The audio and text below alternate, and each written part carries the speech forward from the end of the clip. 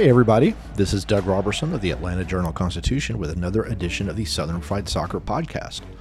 Before we get into the atrocity that was last night's 3-1 loss to Charlotte by Atlanta United at Mercedes-Benz Stadium, I want to say a happy Mother's Day to all the moms and grandmoms and godmothers and any female who's had a positive influence in a young person's life. Thank you for everything you do. We appreciate you, even though we could be a total pain in the butt most of the time. So last night, 3-1 loss for Atlanta United, fourth consecutive loss. Another game in which the offense simply did not show up. Another game in which the defense committed just incredibly silly mistakes. After the game, Gonzalo Pineda came as close as he'll ever come to calling out the players, saying they lack intensity, saying he knows it's there, otherwise they wouldn't have started the season unbeaten in 4 and with 11 goals scored. But now they've won just 1 of their past 7. It's nobody is producing anywhere on the field. It's a team that lacks confidence. It's a team that, frankly, sometimes looks like it's thinking about other things. At least some players, in my opinion. And y'all have a lot of questions for the voicemail. You have a lot of questions in the mailbag. A lot of them center around some of the same topics. I will do my best to be patient and to answer each of them. We'll hear all of them, and I'll read all of them. Some of them I may have shorter answers to than others. But just to kind of go ahead and give you this overarching thought about Gonzalo Pineda. I think he's a good manager. I do think, though, that with one more loss, possibly, we may have to start asking some hard questions about his future with the club, and I don't like saying that. But based upon the club's history with Frank de Boer, Gabriel Heinze, we may be reaching that fork in the road here soon. Now, I will say that Garth Lagerwey, the CEO, had a lot of patience with Seattle during a couple of seasons when they were really, really struggling. He made one change at the time, and it seemed to have worked with Brian Schmetzer being named manager. Seattle's gone on and won a lot of things. So we will see what happens. There's only so much Gonzalo can do. The players have to do what is being asked. They have to perform with some intensity. And right now, you can see it. And I wrote about this on Monday, but this is not a problem that is unique to this roster and this season with this franchise. You go back to 2019 when the team won 2 trophies, the U.S. Open Cup, the Campeones Cup, came within a saved penalty kick of making it back to the MLS Cup, which it would have hosted. And there were stretches during that season when the players simply seemed to, or played as if simply because they were on the field, they were going to win. Simply because it was them and not because of anything they thought they were going to do. And that's kind of what it feels like right now. So this has now happened under 5 different managers with a roster that's been totally turned over. In my blog post on last Monday, I said if you keep changing everything, but there is one constant, which in my mind it might be the scouting model that the team uses for players, undervaluing something and overvaluing something else, then maybe that needs to be tweaked, because when the same thing keeps happening, no matter the manager, no matter the roster, something's got to change. And so that's my stab at it. Again, I'm not advocating for anyone's termination. I would never, ever do that. I do get a pretty good sense of when things are going to happen. I have had to unfortunately ask Frank the question. I had to unfortunately ask Gabriel the question of, are you concerned about your future with the club? Last night I asked Pineda, and you'll hear his answer, if he was starting to feel any pressure. So anyway, that's kind of my overarching thought, and I'll go into it in more detail with each of your questions here on the Southern Fried Soccer Podcast. As always, you can find me on Twitter at Doug Robertson AJC and on Facebook at Atlanta United News Now. If this is your first time listening to us, please make sure to follow the show on Apple, Spotify, or wherever you get your podcasts so that you never miss an episode. I'm going to be two-fisting it with coffee this morning to try to get through all this. I hope you're enjoying some coffee. If you haven't ordered your Doug coffee from dougstore.com.gov.net, Daniel is waiting. I don't know where he is right now. I need to put an Apple tag on him, one person suggested. I think he's hiding out in the Appalachia Mountains right now. When we come back, you'll hear from Gonzalo Pineda and Yorgos Giacomakis. Another day is here, and you're ready for it. What to wear? Check. Breakfast, lunch, and dinner? Check. Planning for what's next and how to save for it? That's where Bank of America can help. For your financial to-dos, Bank of America has experts ready to help get you closer to your goals. Get started at one of our local financial centers or 24/7 in our mobile banking app. Find a location near you at bankofamerica.com/talktous. What would you like the power to do? Mobile banking requires downloading the app and is only available for select devices. Message and data rates may apply. Bank of America N.A., member FDIC. With threats to our nation waiting around every corner, adaptability is more important than ever. When conditions change without notice, quick strategic thinking is crucial. And with obstacles consistently impending, determination is essential in overcoming them. It's this willingness, decisiveness, and resilience that sets Marines apart. With our fighting spirit, we don't just fight battles, we win them. Marines are the constant our nation counts on to fight the unknown. And through adaptable problem solving, we do just that. Learn more at marines.com. All right, we're back. So, Gonzalo, as always, gave, I thought, reasonable answers with information. He doesn't have a lot of time to figure this out because the team will host Colorado on Wednesday. And I got to figure Colorado is going to come in and do what other teams are doing, which is kind of play a mid to low block and try to beat Atlanta on the counter. And really, a lot of teams are, I think, expecting or counting on Atlanta United to beat itself, which happened quite a few times last night. But here's Pineda talking about what is wrong with the offense and how they can correct it. There are a couple of things to fix before we fix the attack. I think we started pretty well the game. We created probably three chances, two of them very clear before the 1-0, and we couldn't score. But I feel like we are not at the level of the intensity that we need to have on and off the ball. So more than the attack, because I feel that we created some decent chances, especially in the first half. But the levels of intensity are not there. So we need to fix that first, and then we can correct some others. How do you do that? How do you fix the levels of intensity? Well, training session, work hard. Now we have to recover. They have to see what we need to do better. We're ready to talk, and I expect better next time. So, again, the team will get one full training session before Colorado on Wednesday. I don't know how a switch can be flipped. The only thing I can think of is, well, there's a few things, but Pineda can simply start to bench underperforming players. And, there's a couple that come to mind immediately. Luis Araujo has one shot on goal in the past 7 matches. That one shot came last night. It was a one-on-one in which he probably should have scored, but he hit it right at the goalkeeper. The goalkeeper came out and took away the angles, but you could still see he hit it right at him. And I keep saying this. I think Araujo is immensely skilled, but for some reason right now it's just not clicking.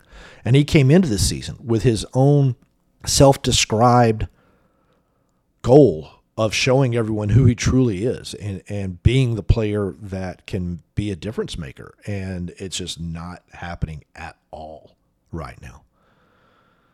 I wouldn't bench Thiago Almada, but he is starting to me look a little frustrated on the field. The backup strikers have one shot between them in their last 4 starts for Giorgos Giakoumakis, who I think is going to start against Colorado, and that could fix a lot of problems by itself. But the team has allowed 21 goals, tied for second most in Major League Soccer. It scored 4 goals in its past 4 games. It's only put 11 shots on goal in its past 4 games. And this is a team that has spent a lot of money on transfers to bring in attacking players of quality. You look at when Giakoumakis is on the field, it's almost $40 million of transfer fees.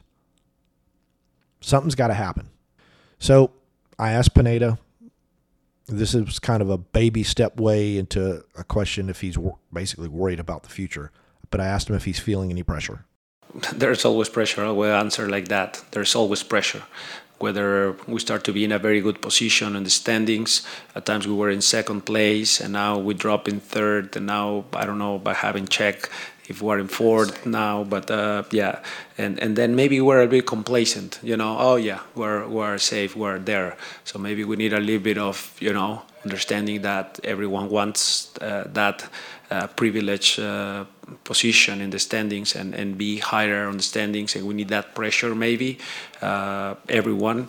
So I always feel pressure being in Atlanta United, for sure. The demands of this team is very high, but maybe we need a bit of this pressure to really succeed. You see some of the stories, some of the teams being in the bottom, and then from there, 1-2 games they get some momentum, and then they're back with that fire. That's what we need. I feel like we need 1 or 2 games where we played this way intense and we get the results, and then we're going to be back in a good shape. But again, momentum matters in MLS, and we need to get that momentum back.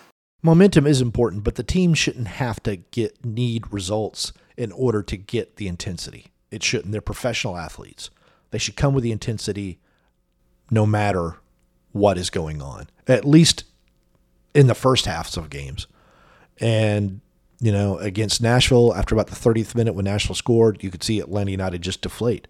Against Miami, they never showed it, in my opinion. And they were trying to pitch us on, we played a lot better against Miami. We got into good spots. Well, by then it was too little too late. Chicago, Atlanta United won that game, but even Pineda admitted a couple of times last week was not a good performance at all. Memphis, we're not even going to talk about that one. But I don't know what manager can come in and make players feel more intense other than to risk or to threaten to bench them. Every player wants to play. So the only other thing I could think of that Pineda could do is I think they've become pretty predictable in their passing patterns and their movements. Perhaps change the formation, perhaps try to do some new sequences, some new patterns. I tweeted last night, maybe a 4-1-3-2, and if you're going to have to play Araujo, if that's the feeling right now, in his poor form as a second striker, and just kind of give him license to play kind of underneath Giakoumakis and ahead of Almada, and give Almada somebody to play off of, because right now he's on an island. And I understand why he's on an island. He works better in space, but he has no one to play off of, and it's just not working for him right now either. So Atlanta United, Pineda was right. They're in 4th in the East. They're only 6 points away from New England, but they're also only 6 points ahead of 15th place Toronto, which I got to assume is going to fire Bob Bradley soon after losing to Montreal again, spending a lot of money and really getting nothing for it. He's my next coach that I think is on the hot seat, but that's just my take on that. All right, so I give a lot of credit to players when they come and talk to us after bad losses, particularly on road games. Last night, by the time we got to the locker room, there were only 2 players left, which, they have their lives, they have their emotions, but it was still a little disappointing, but that's how it goes. The one player we were able to talk to was Giorgos Giakoumakis, who came on as a sub. He provided a lot of interesting answers to some questions. And I'm going to kind of paraphrase another question I asked him. Only a player in there was Quentin Westberg, and he was leaving as we got there. I don't blame the players. I mean, who wants to stick around and talk to the media, especially after a 4th consecutive loss? So, I'm coming across, I guess, as probably just a little sour grapey right now, so I apologize. But anyway, here's Giakoumakis on if he sees a lack of confidence and intensity right now. Yeah, it's really obvious. I don't think we were waiting the first goal or the red card to lose our confidence. We play without confidence the last games because of the results. We have a tough period, but these periods, I think they create champions. And if you can come up stronger from this situation, it means you are strong. And we need to show now to ourselves, first of all, and to our fans that we're really strong. We can get over it and come back to the glory days and the victories. I thought that was a really interesting answer, a really mature answer from Giorgos on kind of turning the question and saying, look, we can turn this into a positive.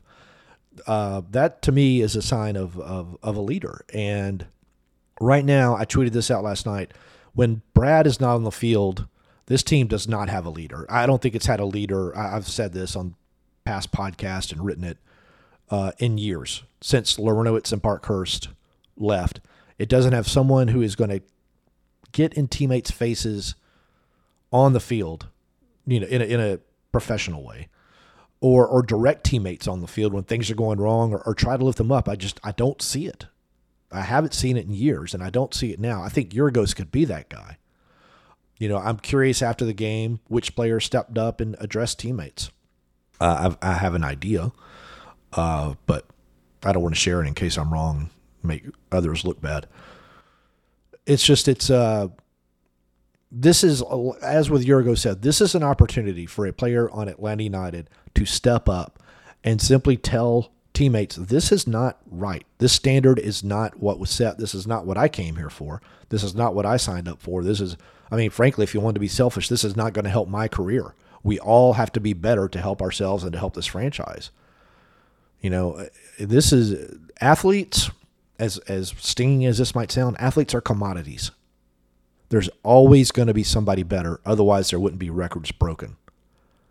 Atlanta United could go in the offseason and simply try to find a way to unload every player on the roster if it so chose. It's not easy in MLS, but Atlanta United could really do that. But anyway, here's Yorgos on how that he's healthy again. He can help with the lack of intensity. Now that I'm back, now that I'm healthy,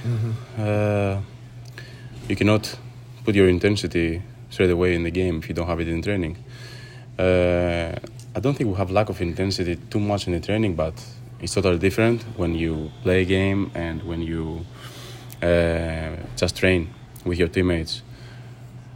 I think we can really work even harder in the training. We can even put our ego first of all, and just not accepting of the whole situation. If we don't accept the whole situation and we get pissed off of that, and I don't know, that we have to start thinking that we need to change many things. First of all, mentally, we have to be stronger. We have to be tougher. We have to overcome difficult situations like the one we have right now.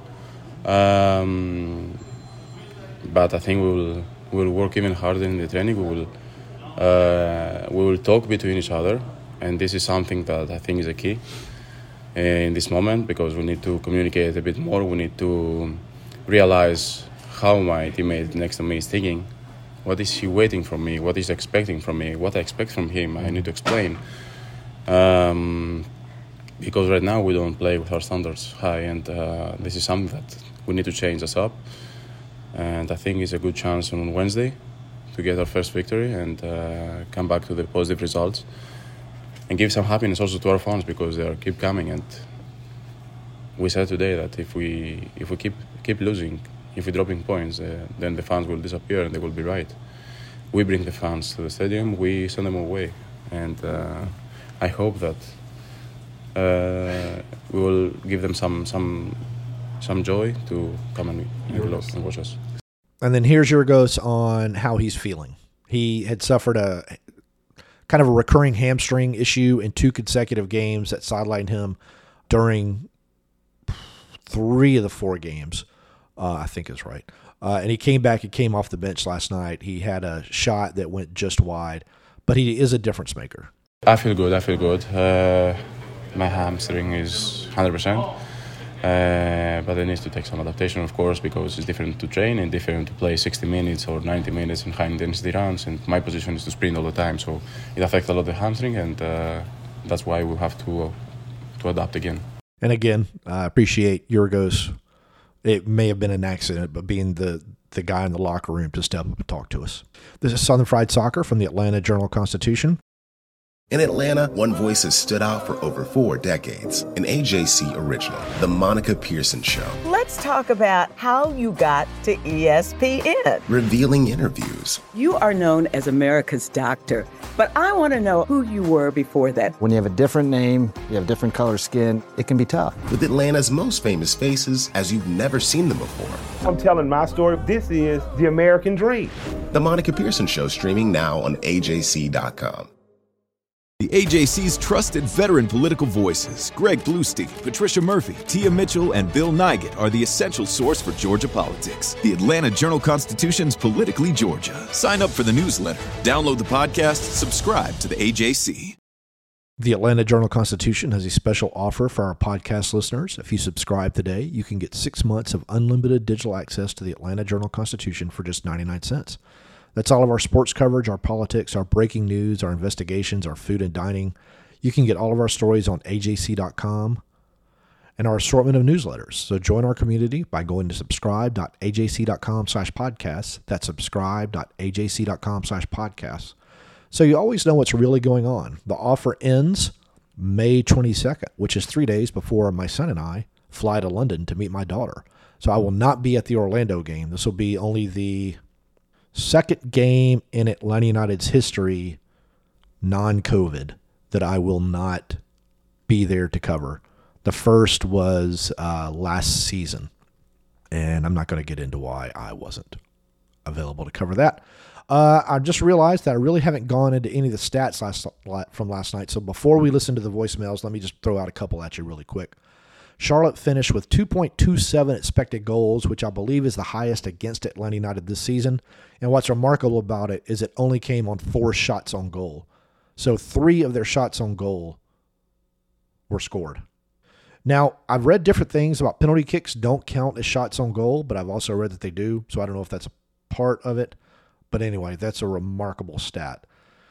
Atlanta United with 11 shots, just 2 on goal. One of them came on the goal scored by Juanjo Purata in the 86th minute with an assist by Thiago Almada, his 7th, I think, this season. Charlotte's goals were scored by Justin Meram, former Atlanta United player in 2019. In the 18th minute, Karol Swiderski in the 52nd minute on a penalty kick after a VAR episode resulted in Andrew Gutman being sent off for a red card for pulling the jersey of a player on a dog show. And then Meram again in the 57th minute with another tap-in. The first was a volley. The second was a tap-in. He didn't celebrate after either goal. He went on Twitter later to express his support for the club and how it kind of rekindled his love of soccer.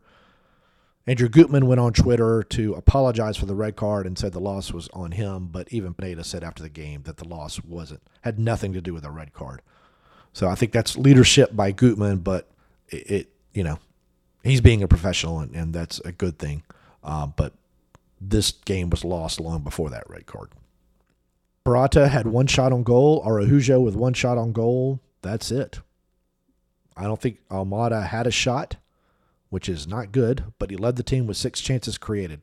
So we're going to get into the voicemails now. The number again is 770-810-5297, 770-810-5297. We have 12 voicemails, which is a lot more than we typically get.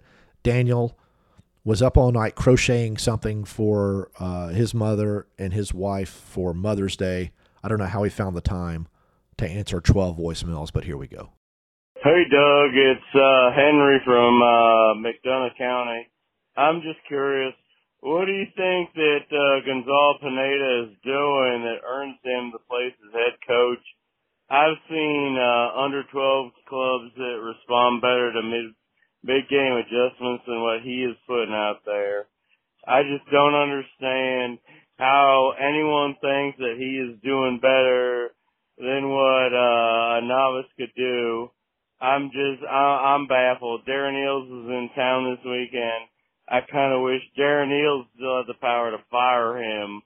I'm sick of this. Let me know what you think. Thank you. Bye.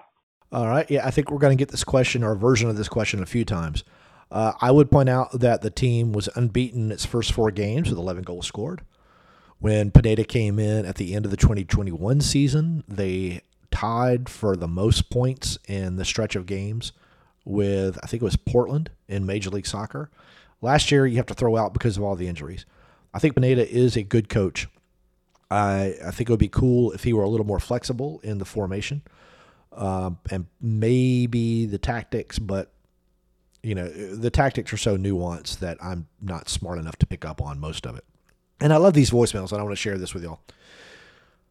Some of you who grew up in Atlanta are old enough to remember when the Braves played the Pirates, in the National League playoffs. This was the Sid Bream slide that won the game. But one of the local radio stations, I think it was 96 Rock, it was either 96 Rock or Z93 at the time, would take voicemails from people sending messages of support to the Braves or condemnation to the Pirates. And there was one guy who would call in all the time. It was John from Stockbridge. And he would say, I want the Pittsburgh Pirates to know when you're messing with the Braves, you're messing with a son of a... And then they would play Nazareth's Hair of the Dog. Or no, Nazareth's Son of a song. This happened every night. It felt like multiple times a night, but it always made me giggle. Anyway, on to voicemail number 2. Hey, Doug. It's Kevin from Gwinnett, and I'm just wondering, do you think that Gonzalo Pineda has what it takes to be an MLS Cup champion coach? We've watched him lose 3 straight games in a row against very bad teams. I'm just curious, what has he done to demonstrate that he is an elite MLS coach? Thanks. Love you. Mean it. Bye. So I answered this one partially, but I appreciate the question. He, helped Seattle win quite a few, or play for quite a few trophies, winning a couple. So he's a good coach. Again, this problem isn't specific to this roster. It's something else, and I don't know what it is, but it's something else. On to the next one. Doug, this is Eves from Atlanta, and I want to know, what has Carlos Bocanegra done over the last 12 months to prove that he still deserves the job as a technical director at a premier level MLS club? That's an interesting question. I think that the players that have been brought in, I think Yorgos Giacomakis has proven he is a very good player. I think Etienne still has the potential, even though there's not a lot in the way of results right now from him, but nobody on the team is producing, so I don't want to single him out. Everybody is struggling right now. Almada, that's a pretty good signing. Miles Robinson, even though the defense is stinking on ice right now, pretty good draft pick back in the day. So those are a few things. I understand that there's misses, but there are always going to be misses. The problem with MLS is you got to have more hits than misses, or you might, be near the bottom of the standings. And Atlanta United right now is not at the bottom of the standings. It is 4th in the East. It has lost 4 consecutive games, 3 in Major League Soccer, but there is time to turn it around.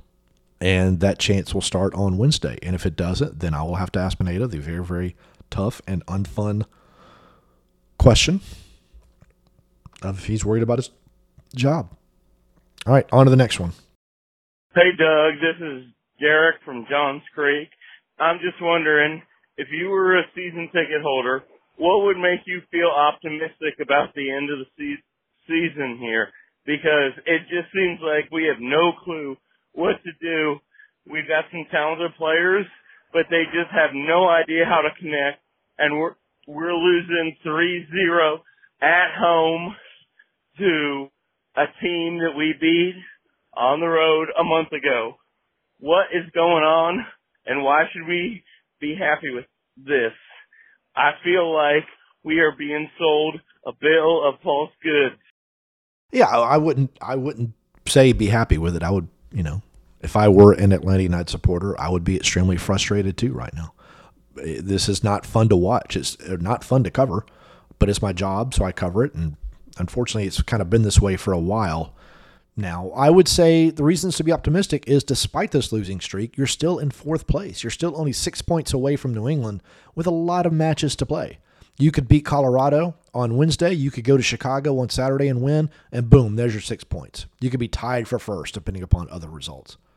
And as Pineda said and believes, if you can get a couple of good performances, suddenly everything snowballs, and off you go. All right, on to the next voicemail. Doug, where to begin? This is Mike from McDonough walking back to my car from Mercedes-Benz Stadium, the beautiful Mercedes-Benz Stadium after that 3-1 defeat. Doug, I have many, many complaints, but I don't want to focus on that. Give me 3 reasons to be optimistic moving forward. That's all, Doug. I just need you to lift my spirits. Love the podcast. Doug, you're the best. Appreciate you. Thank you. 3 reasons to be optimistic. Okay, well, repeating a little bit myself. Despite the 3 consecutive losses in the league, you're in 4th place and only 6 points out of 1st. Boom. As bad as the team is playing right now, you've seen how good it can play in those first 4 games. So I would hold on to that. And this team is still filled with talented and skilled players. I mean, it truly is. I still would put the talent, the singular talent of each player up against almost every other team in Major League Soccer with maybe one exception, and that's LAFC, but we can talk about that at a later point. But right now, they're just not playing like a team. And again, I've said this, many, many times. Consistency breeds confidence, consistency breeds chemistry, breeds confidence, breeds results. The team hasn't had Yorgos. Ibarra came back into the starting lineup last night, although I think teams are starting to figure out a ways around him at this point. And most of the wounds on defense, the goals allowed, are self-inflicted. I mean, the first goal last night, I don't know what Brooks was doing on that goal, but it started with Miram crossing from left to right. Everybody flowed that way, including Lennon. The ball came back to Miram, who was unmarked at the back post. He really barely moved from his first cross for a volley in. Second goal is a penalty kick. Third goal, Miram beat, I'd have to go back and look, Miram beat somebody to the spot for a one-timer. It's fundamental soccer that these guys know how to play that for some reason sometimes it just doesn't happen in the game. So that's 3 reasons. All right, on to the next voicemail. Hey, Doug, this is Carlos B. And if you were the technical director of Atlanta United, what changes would you make? I'm not asking for any specific reason, as if I am possibly Carlos Bocanegra. I'm just curious what you would have to change. I'm taking notes. I got a piece of paper and a pencil here.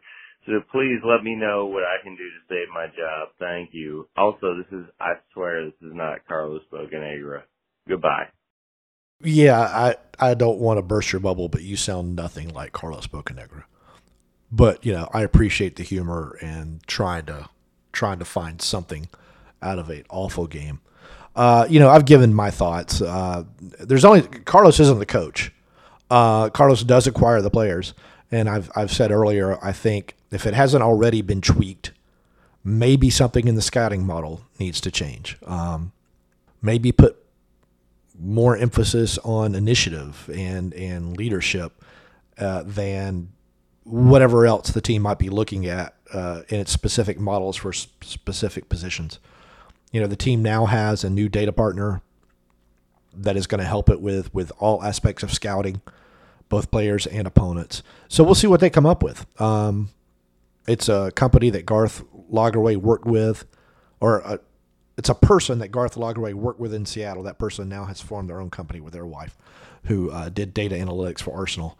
So we'll see what happens. The summer window is going to be a pretty good idea because Atlanta United is going to make some additions. I think they've got to.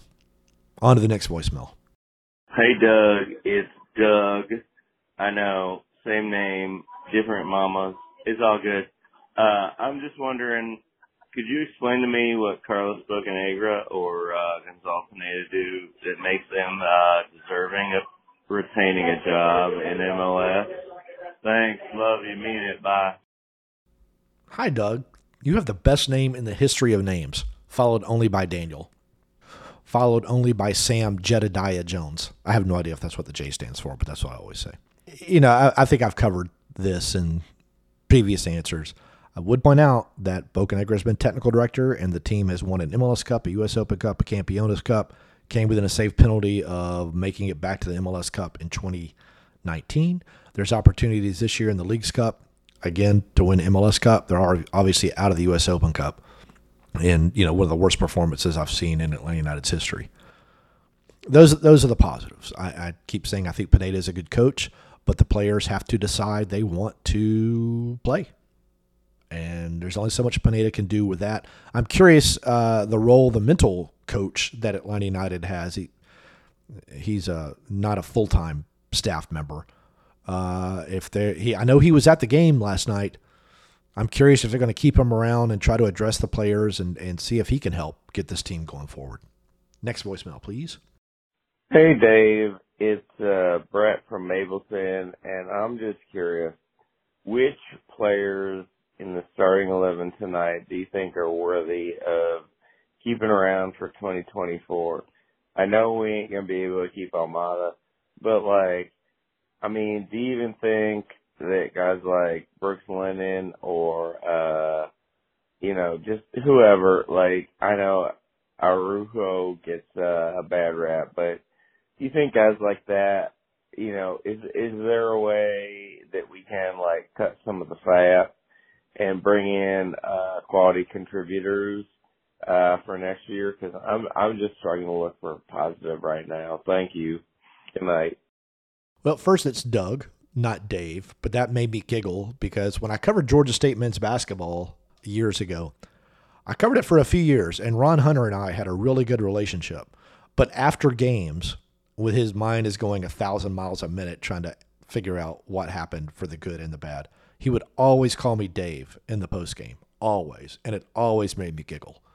But anyway, Ron's at Tulane, and I think Tulane is doing decently well, so congrats to Ron and his wife Amy and their kids and their grandbabies. And anyway, so as I pointed out earlier, or my belief, as I said earlier, is almost all players are commodities. So I think Atlanta United is simply going to start looking at available players, available salaries, and trying to figure out, is there a better value for the cost? I don't want to, I don't know what players they might consider getting rid of. The MLSPA should be releasing the salary database any day now, because this is when they typically have done it in past years. And we'll get an idea of what players are making this year, and then you can start to form your own opinions about which players might not be on this team next year for reasons that the team may not want them, or they may not want to be with the team anymore. Araujo is going to be a fascinating case study, particularly if his form holds in its current vein. Right now, I know that he's Atlanta United's highest paid player, or at least he was last year. I assume he still is.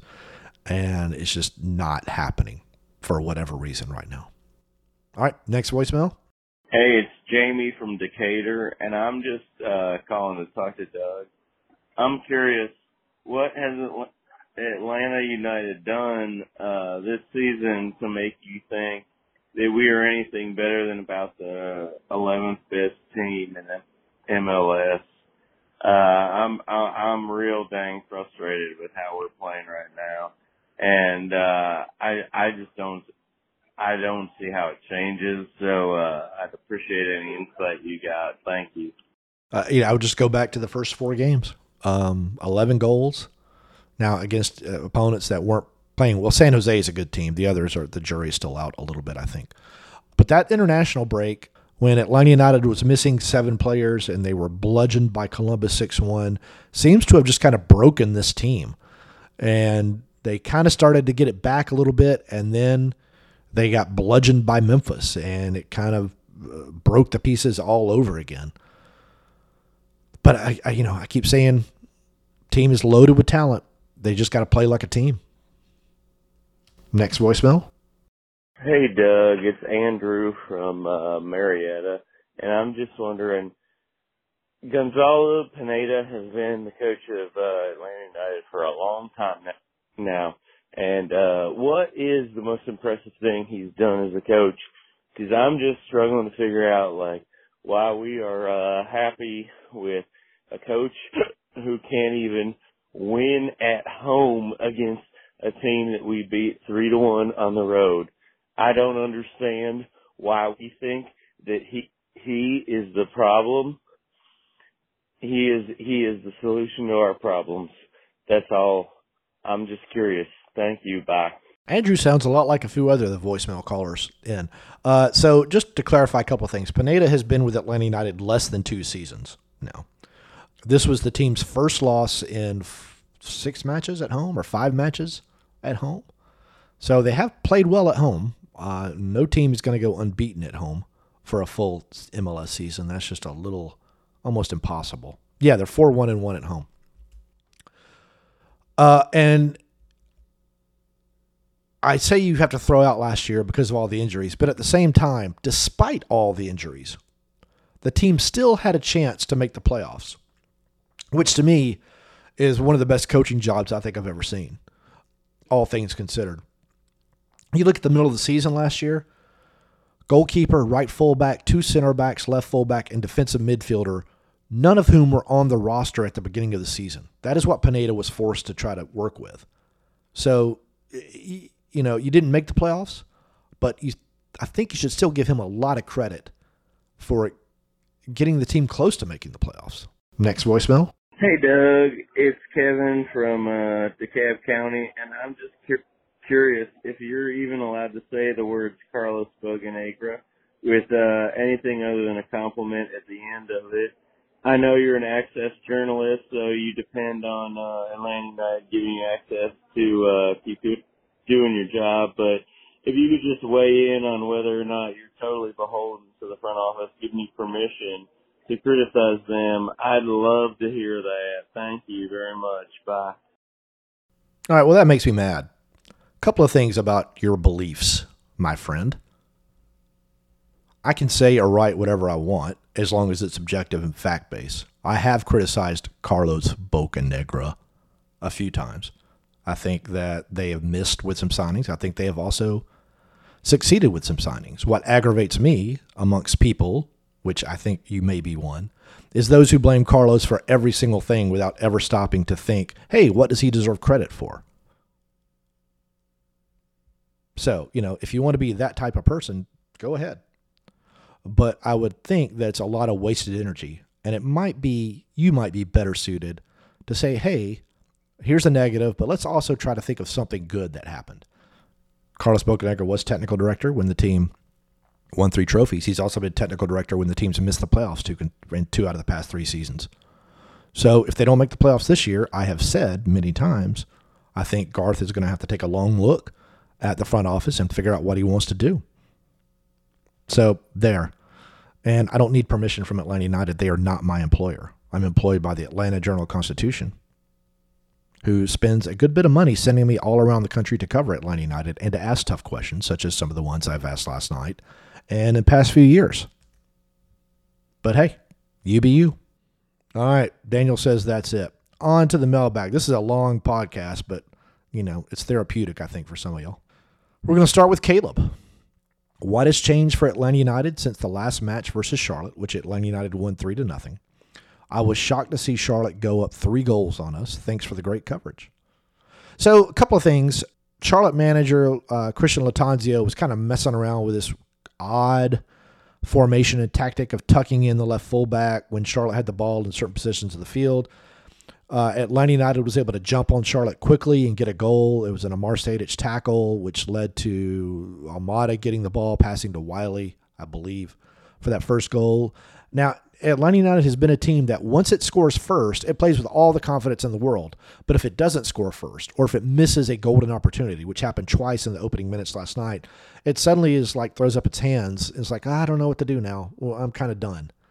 And Pineda kind of referenced that last night in his post-game comments. So Atlanta took advantage of its first opportunities against Charlotte and then went and played with confidence. It didn't last night. That's the difference. And other teams know if they hang around, Atlanta United is likely going to make a mistake, and it happened last night. Caleb continues, in your experience covering Atlanta United, how much pressure do you think is on Gonzalo Pineda? Business as usual or closer to do or die?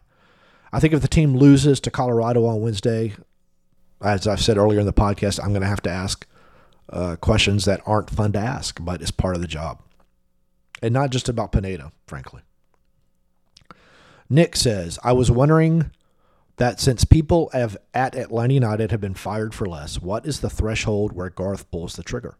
I still don't believe that firing Pineda is the answer, but curious for your thoughts. Thanks for your coverage. I just asked that. I just answered your question, Nick. It's a common question throughout this mailbag, but I appreciate you taking the time. You're a friend of the podcast, and please keep sending in the questions. And I want to thank everyone for sending in the voicemails.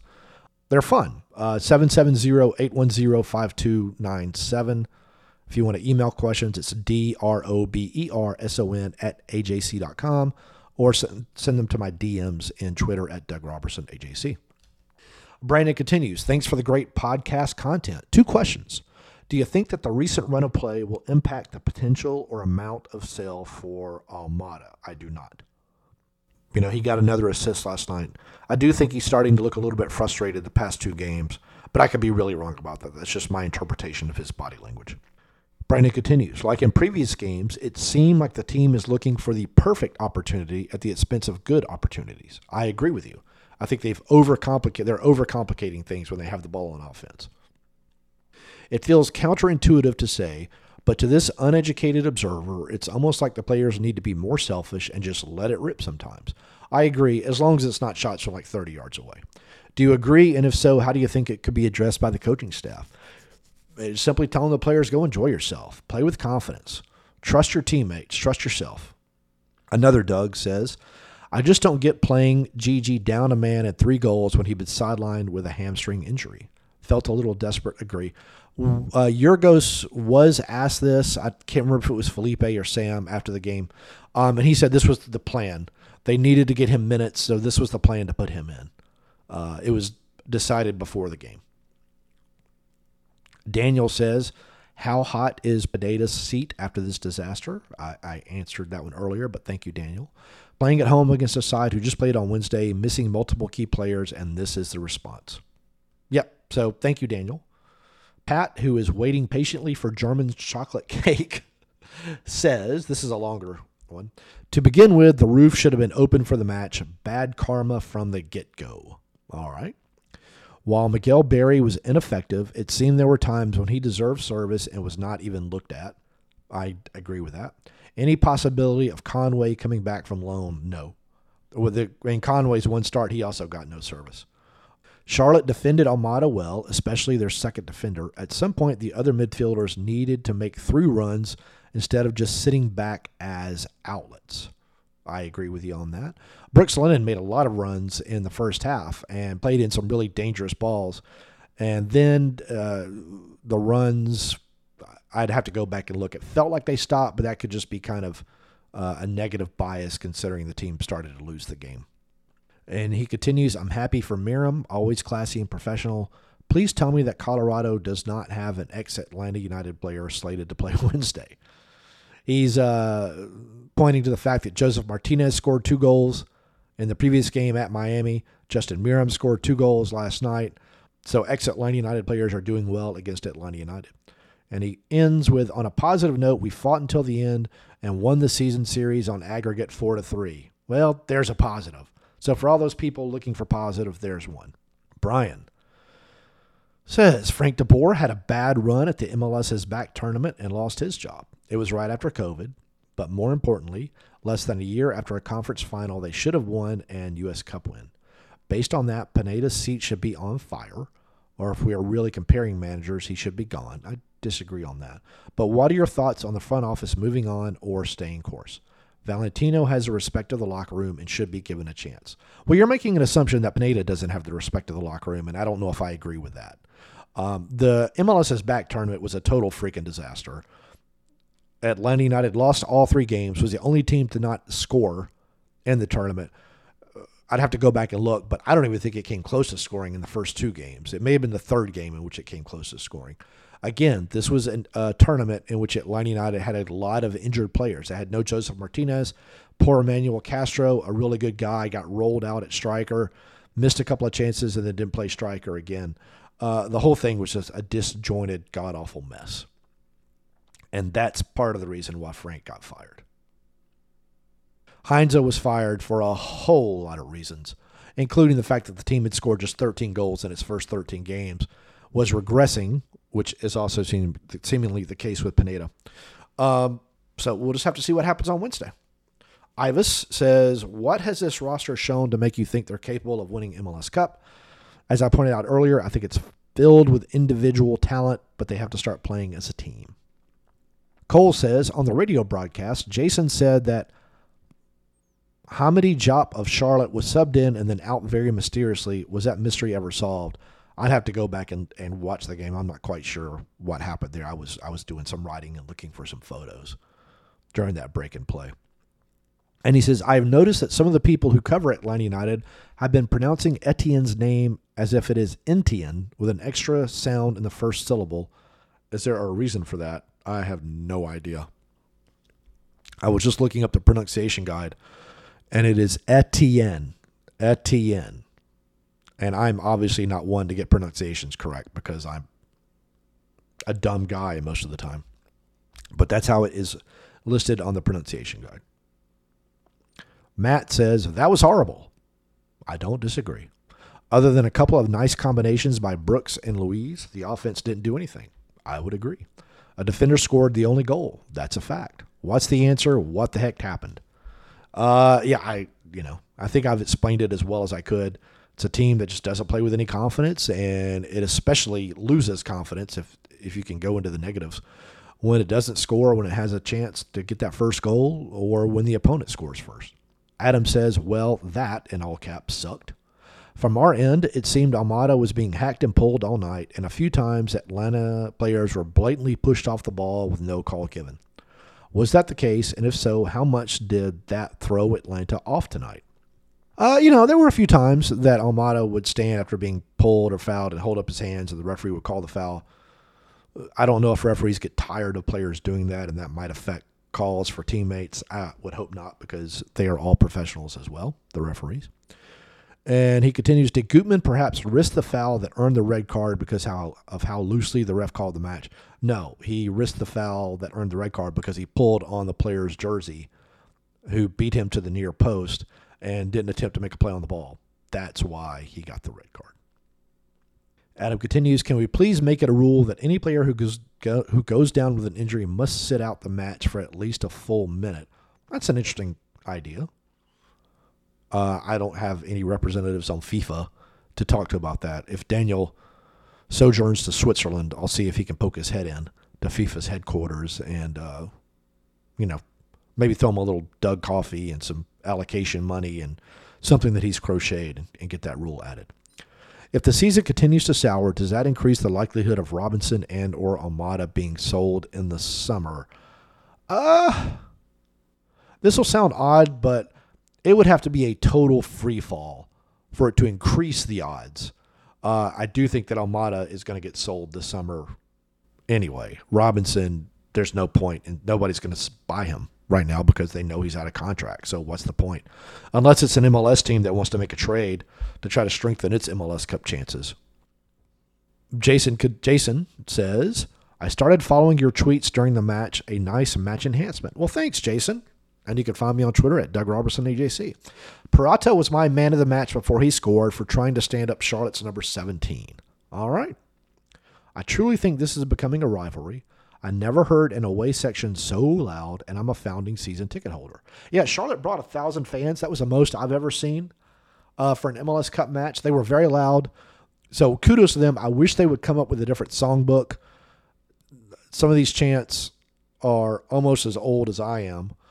So if they could come up with some unique stuff, that would be cool. But kudos to them for their energy and the time and the money spent to come down to Atlanta to support their team. So that was pretty cool. Now for the question. Should Pineda have put GG in with a score 0-3 or let him rest more for Wednesday?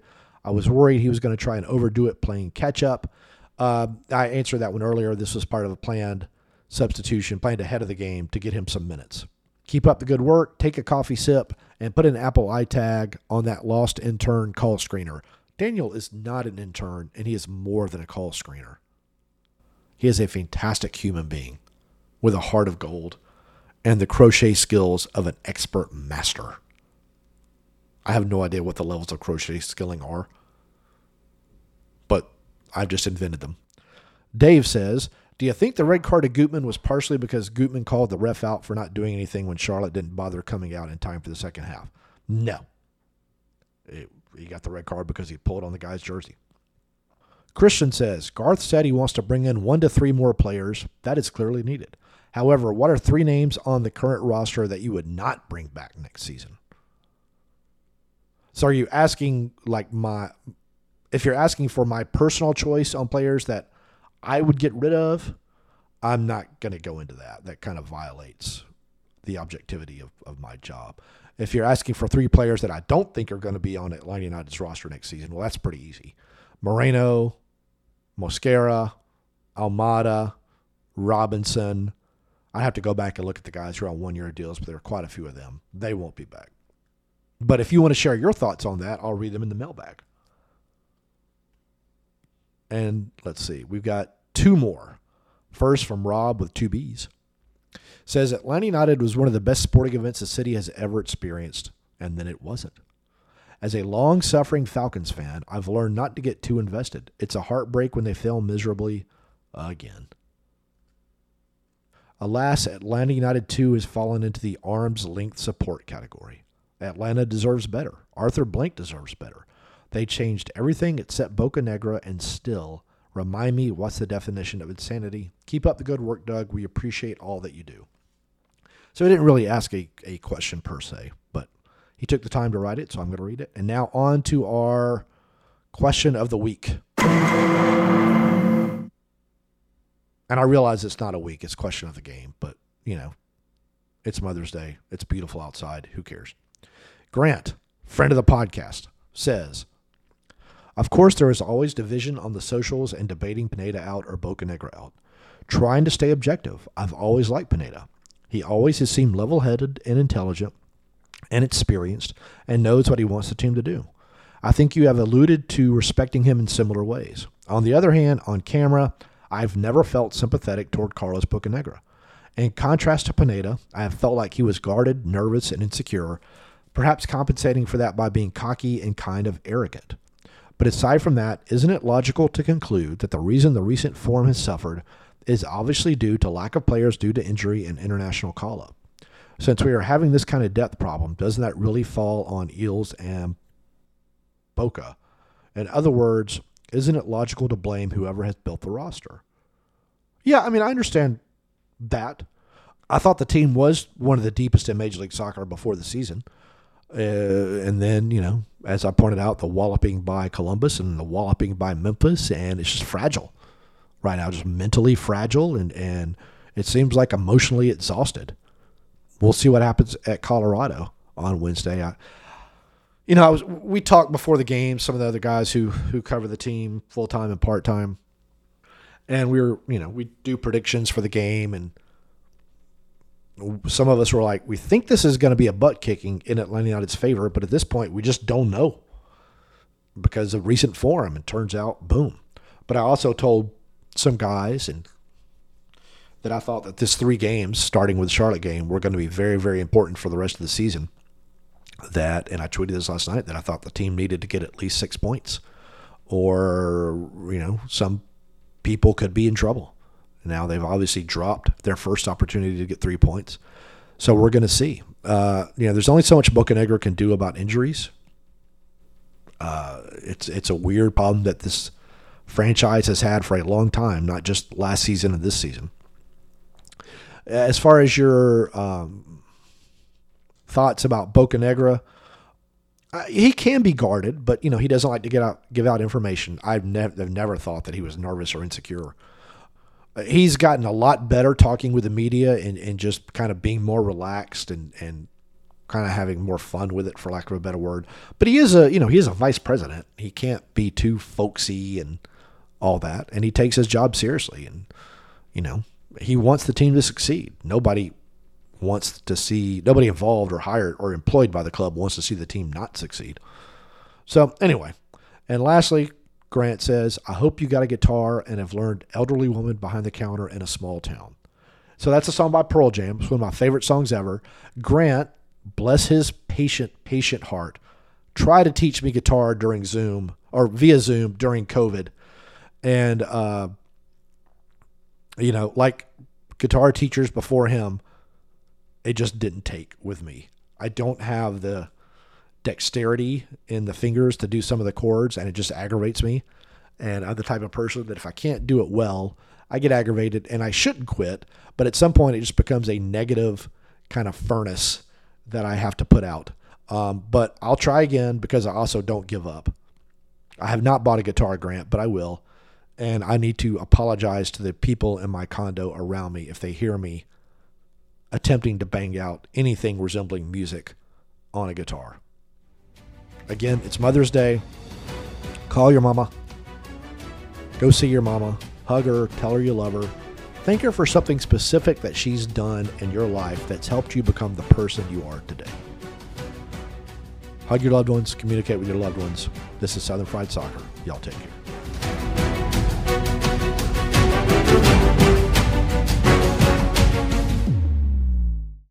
I'm Ernie Suggs, race and culture reporter for the Atlanta Journal-Constitution. And I'm Nedra Ravone, lifestyle columnist. Atlanta has been known as the Black Mecca for so many years, but that means something different to everybody.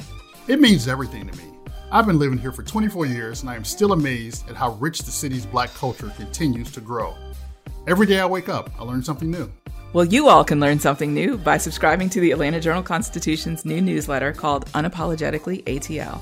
It's all about the people, the events, and the entertainment happening in Metro Atlanta that Black people might want to know about. Like historically Black colleges and universities. Atlanta's thriving art scene. And the city's growing neighborhoods. Wherever you live, we want to hear from you. We want to hear what issues are important to you. So subscribe today at www.ajc.com/unapologeticallyatl. Only from the Atlanta Journal-Constitution.